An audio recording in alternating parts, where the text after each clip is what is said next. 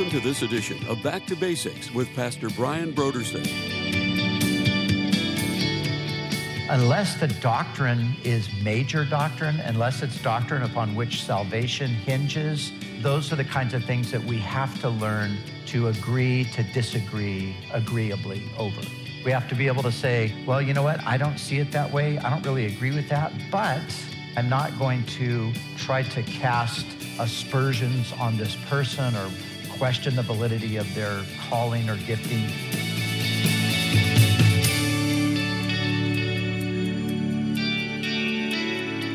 Today on Back to Basics, Pastor Brian continues his study in the book of Acts. Join us as Pastor Brian begins his teaching on Acts, chapter 15, verse 36, through chapter 16, verse 6, in a message titled, A Parting of the Ways.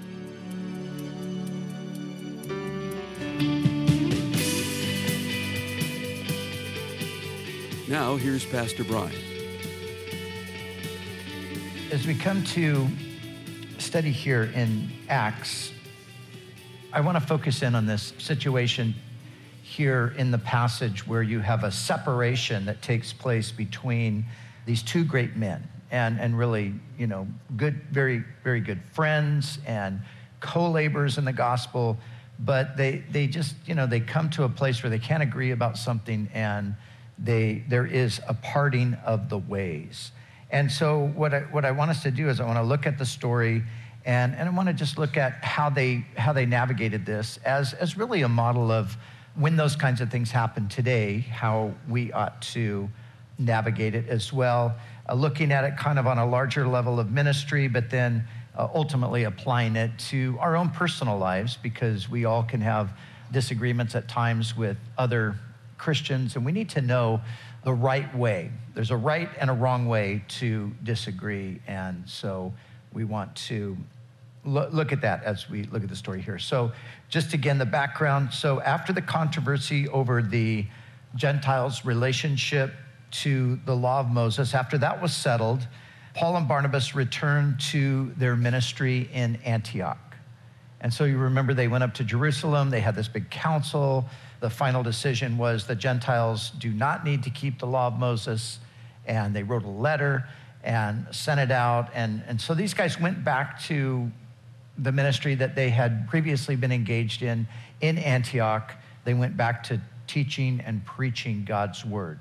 And then after some time, Paul had the idea that they would revisit those churches that they had established on that first missionary journey. So he threw that out to Barnabas, and Barnabas agreed that that was a good idea.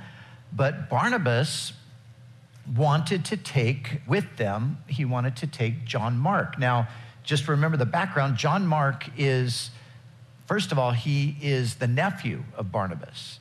So there's a family connection. John Mark went with them on the first journey, but the problem was he didn't follow through. He didn't stay with them the whole time for whatever reason. And it sounds like, maybe he was frightened or something, or he just wasn't up for it. He left the mission.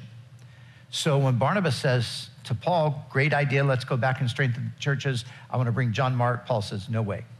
We're not bringing him because he left us previously. And so it says in verse 39 that the contention became so sharp that they parted from one another. So this is a pretty, serious moment, because these two men were both great men of God in their own right. And they were men who had been partnered in the ministry from the earliest days of Paul's conversion. Barnabas was the one who had come alongside and, affirmed him in his faith and, introduced him to the apostles. And so, they were great friends, obviously, and they were a powerful team together for the advancement of the gospel. Now, just on a side note, this is the last mention of Barnabas in the book of Acts. So from this point forward, the narrative is going to focus on the ministry of Paul. And, the book of Acts, it has those segments where there's kind of Luke is centering in there's a lot of activity going on. He's centering in on one person's ministry. So the early part of Acts, Peter is, he's the one who's, the emphasis is kind of on his ministry. But Barnabas comes in and he has a pretty substantial part that he's playing, and there's a lot that's said about Barnabas. And then, of course, Saul becomes Paul, and he's introduced. But the remainder of Acts from 16 forward, Luke is just really focusing on the ministry of Paul. So, and I say that because of this. Some people have said, well, it was obvious that Paul was right and Barnabas was wrong because Barnabas isn't mentioned anymore in Acts. Well, that's really not necessarily accurate. The reason Barnabas isn't mentioned anymore is because Luke is just focusing on Paul's ministry. And Paul, all the while, was the person that God was really raising up ultimately, to be in the position of like a stronger leadership position. So that's the background. That's what was going on. And so here's what we want to do. We want to look at the way I want to look at how they handled this whole separation thing, but I want to look first of all at what they didn't do. And that's important, what they didn't do. Then I want to look secondly at what they did do. And then thirdly, I just want to draw some lessons out from that. So what they didn't do, number one, was they didn't disparage one another. So they had a sharp disagreement and they parted ways, but they didn't disparage one another. So in other words, they didn't go off their separate ways and then start gossiping or slandering about the other person. Paul didn't leave and say, yeah, Barnabas, he just doesn't know what he's doing. I'm obviously the one who, God's hand is on me and I know the right direction. And, Barnabas he's off base, wanting to take John Mark. They didn't do that. And likewise, Barnabas didn't do that. He didn't say, Paul's this hard-nosed guy and nobody can work with him. And, it's my way or the highway or, whatever they might have said back then. But they didn't say that stuff. They handled it the right way. They just had a disagreement. They couldn't resolve it. And so they moved on. But they moved on without disparaging one another. Secondly, they didn't call into question the validity of one another's ministry. It's kind of the same thing, but it's a little bit of a different aspect because sometimes if there's a disagreement or a separation, one party or sometimes even both parties feel like we have to now question the validity of the other person's ministry. They didn't do that at all. They were both apostolic men. It was obvious that God's hand was upon them. So there was never any suggestion from either one of them that the other's ministry was somehow not valid because of the incident that occurred. And along with that same thing, they didn't choose up sides. They didn't say, hey, if you're with me, then you're not with them. And if you're with them, then you're not with me. They didn't do anything like that, which is really important to recognize because what they didn't do, it shows that they had a maturity level and that even though it was, in some ways, from a personal standpoint, it was probably an unfortunate break, but we'll see as we go on, it was a temporary situation. But, they just handled it maturely is what they really did by not doing these things. And so, whenever there's a disagreement and people go separate ways and then, somebody comes along and says, well, look, you're either with me or you're with them and you've got to make a choice. When that's happening, that this thing is being driven more by the flesh than by the Spirit. So they didn't do those things. What did they do? Well, they separated amicably. They separated peacefully. They had a disagreement, and they were both convinced that their view on the thing was the right thing. They couldn't resolve it between themselves, and so they just said, okay, we're going to go our separate ways. And remember, the mission was to go back and to revisit the churches that they had established. So Paul doesn't say, hey, no, Barnabas, you can't go because, you're obviously wrong and you're going if you go and try to, further the mission, you're just going to mess things up. It was like, okay, you go this way. Barnabas goes to Cyprus. That's where they originally started the mission. Barnabas was from Cyprus. He took John Mark. He sailed to Cyprus. He picked up the ministry there. And Paul takes Silas, and he goes a different route. Barnabas goes across on a ship, obviously, to the island, and then he sails from there to Pamphylia if he goes there. But Paul goes the land route. It could be that they reconnected at some point on the mission, maybe in the middle, and got things resolved. But they separated amicably. They went forward with the mission. And here's the greatest part of the story, in my opinion, is they reunited for future ministry. So this wasn't a permanent situation. It wasn't a break where they never reconciled. The beautiful thing in Scripture is that we see that there was a reuniting for future ministry. How do we know that? As I said, Barnabas is done in the book of Acts. We don't hear anything more about him. But we know that because in Paul's epistles, he makes reference to his ministry partnership with Barnabas, and he speaks about that to the Corinthians. Now, the churches in Corinth were not even started at the point that we're at in the historical account here.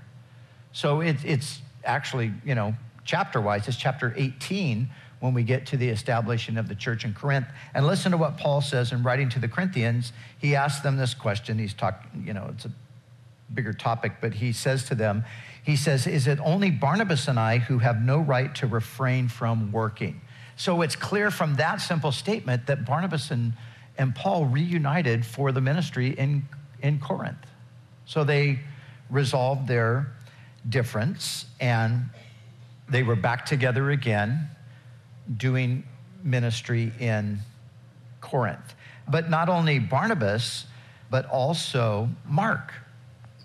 And we read in Colossians 4:10, Paul again is speaking there, and he makes reference to Mark. He says to the Colossians, Aristarchus, my fellow prisoner, greets you with Mark, the cousin, he was the nephew, the relative of Barnabas, about whom you received instructions. If he comes to you, welcome him.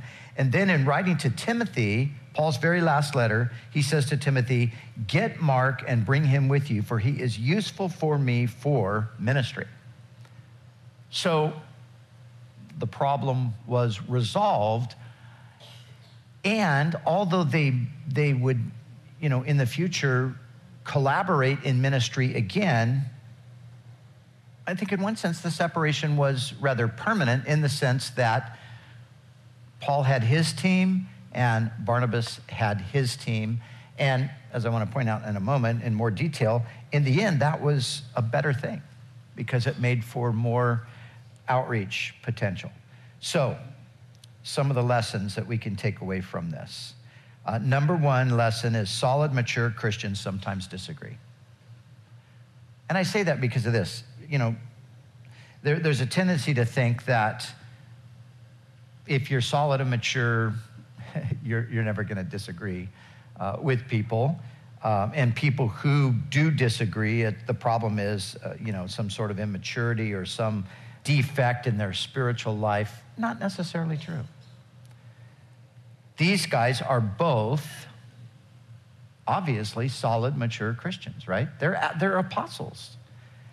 And they're leaders in the church, but they have a disagreement. They just can't get over this hurdle. Barnabas is sympathetic to John Mark. He wants to bring him along. Paul is adamant, like, no way. He's going to be a hindrance to what we're trying to do. And so they can't resolve the problem.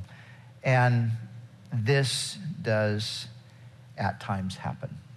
And it's happened throughout the history of the church. But again, the important thing is that even if there's a disagreement, that you do it amicably. You do it without demonizing the other person. And back in the 18th century revival, as it is called, there were two men who were very instrumental in this great move of God's Spirit in England at the time.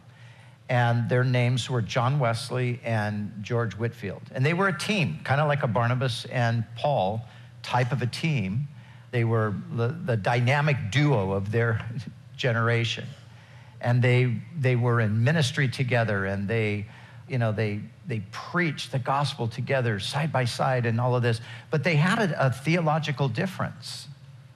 And at a certain point, that theological difference began to kind of put a wedge between them. It wasn't a major difference, but it was definitely a difference.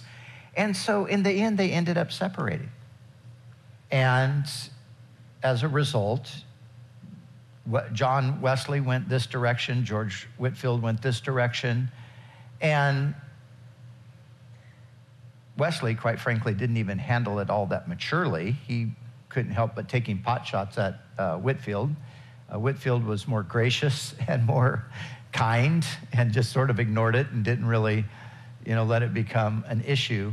But all that to say, they were both mature Christians in many ways, but they disagreed and they parted ways. And Paul and Barnabas were not the first people or the only people that this ever happened with. So secondly, disagreements and separations are not always a matter of right or wrong. Who was right in this situation? That's kind of what we look for so often, isn't it? We're looking for, well, who was right? We tend to want to find the fault a lot of times. But you know what? Who was right in this? I don't know that anybody could, with absolute certainty, say Paul was right or Barnabas was right.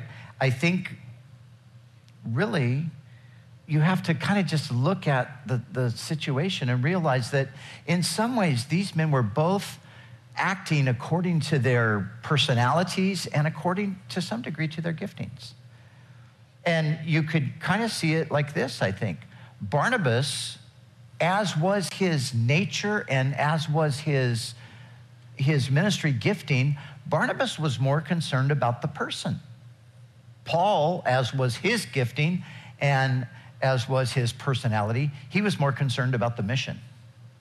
So Barnabas, remember we did a study on Barnabas. Barnabas was the son of encouragement. That's what he did. He encouraged people. So the person who was, downcast, the person who might have failed, the person who was maybe, a bit on the outside, Barnabas was the guy that's going to come along and he's going to pick that person up and say, hey, come on, let's get back in the race. Let's go. And Paul, on the other hand, he's like the guy with a forehead of flint. He has just got his mindset, and we're going here, we're going to do this, and anything that is going to detract from that, anything that's going to get in the way of that, we're not going to have that. So in a sense, they were both sort of just acting in accordance with, I think, their personalities and in their gifting. So we need to avoid having to draw the conclusion that there's, somebody's right and somebody's wrong. So, and like I already alluded to, sometimes there are theological differences. Sometimes there are what you would call methodological differences. A methodological difference is just what it sounds like. It's a different method. Somebody says, I think this is the way we should do it. And somebody says, no, we shouldn't do it that way. We should do it this way. And oftentimes it's not even theological. Sometimes it's theological, meaning that there's a doctrinal disagreement. And as I've said in previous teachings, unless the doctrine is major doctrine, unless it's doctrine upon which salvation hinges, those are the kinds of things that we have to learn to agree to disagree agreeably over. We have to be able to say, well, you know what? I don't see it that way. I don't really agree with that, but I'm not going to become disagreeable, and I'm not going to try to cast aspersions on this person or question the validity of their calling or gifting. Those are the things that our flesh naturally gravitates toward, so we have to fight against it. Sometimes it's a philosophical difference, again, like a philosophy, meaning I think this way about it, and therefore I want to move in this direction. And like I've already alluded to, sometimes it's a temperament difference. People have different temperaments. People have different personalities that weigh in on these things. And sometimes it just comes down to they just no longer can see eye to eye on things. But here's the third point. Disagreement that leads to separation, if handled maturely, can be beneficial for the greater purpose of the kingdom. And I think when I look at this, I think that in the end, this is one of those things where in God's sovereign purposes, this personality conflict is really in the end going to be beneficial for the kingdom. How is that? Because you've got two strong leaders who are doing everything together, but now they're going to separate. They're still going to be strong leaders, so you're going to have double the effort that you had previously. And I think that's the way to understand that, sometimes, we might even, and I know I've done this at times over the years, you're connected with somebody and you're going along side by side and you're doing ministry together, but then, and you realize that, man, this person is gifted, and, you see that, and, there's kind of that mutual recognition. But then there's a point where you realize, we could do a lot more if we just went in a little bit of a different direction. But sometimes even the friendship itself will prevent you from doing that. It's like, oh, but no, we just want to stick together. And sometimes it can be like a little bit of a disagreement that comes in that it starts to stir you up a little bit and make you realize that, well, maybe it's time to do something different. I've seen this happen over and over again, especially in the context of missions. People go out on the mission field, they go out arm in arm, brothers, we're going to go out and conquer this, continent or country for Jesus. And they do that, and they do it well. They do it effectively for some time, but then they suddenly have some kind of a disagreement. If they can deal with that maturely and decide to separate maturely, actually the ministry can be doubled. But again, so often there's the tendency to drift back and start to point the finger at the other person and criticize and, want people to think you're right and they're wrong and all of that. So we have to recognize that sometimes God allows these things for the purpose of expanding the work. And like I'm saying, if we look at it maturely, we can just say, okay, well, yeah, I get it. These guys think this and he thinks that, and therefore, we've got a difference of opinion that's irreconcilable, but it's not a major doctrinal difference. It's just a, methodology, philosophy, maybe a bit theological. And we can see it in a positive light instead of in a negative light. Now, so those are some of the lessons that you might take away from this.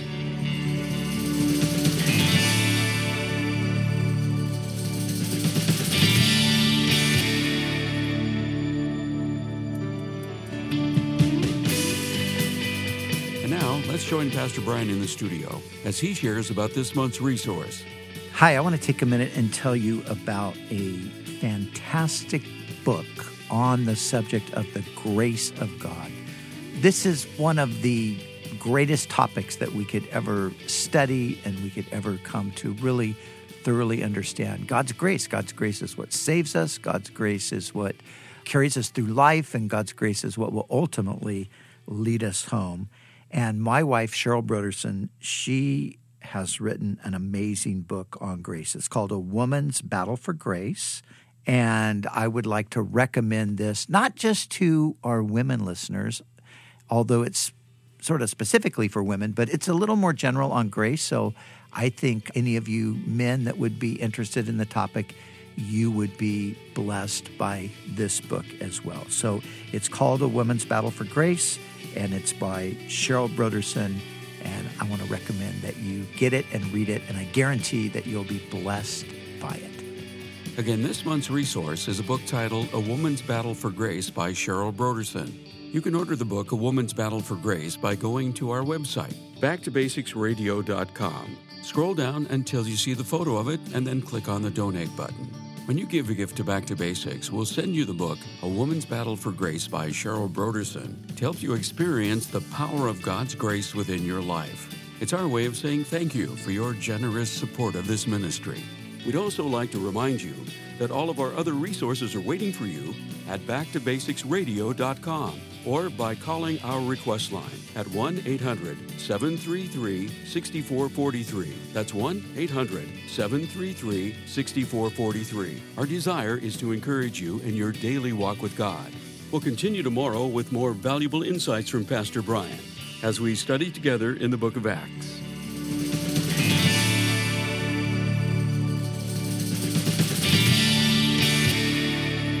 Back to Basics is the preaching and teaching ministry of Calvary Chapel, Costa Mesa, California.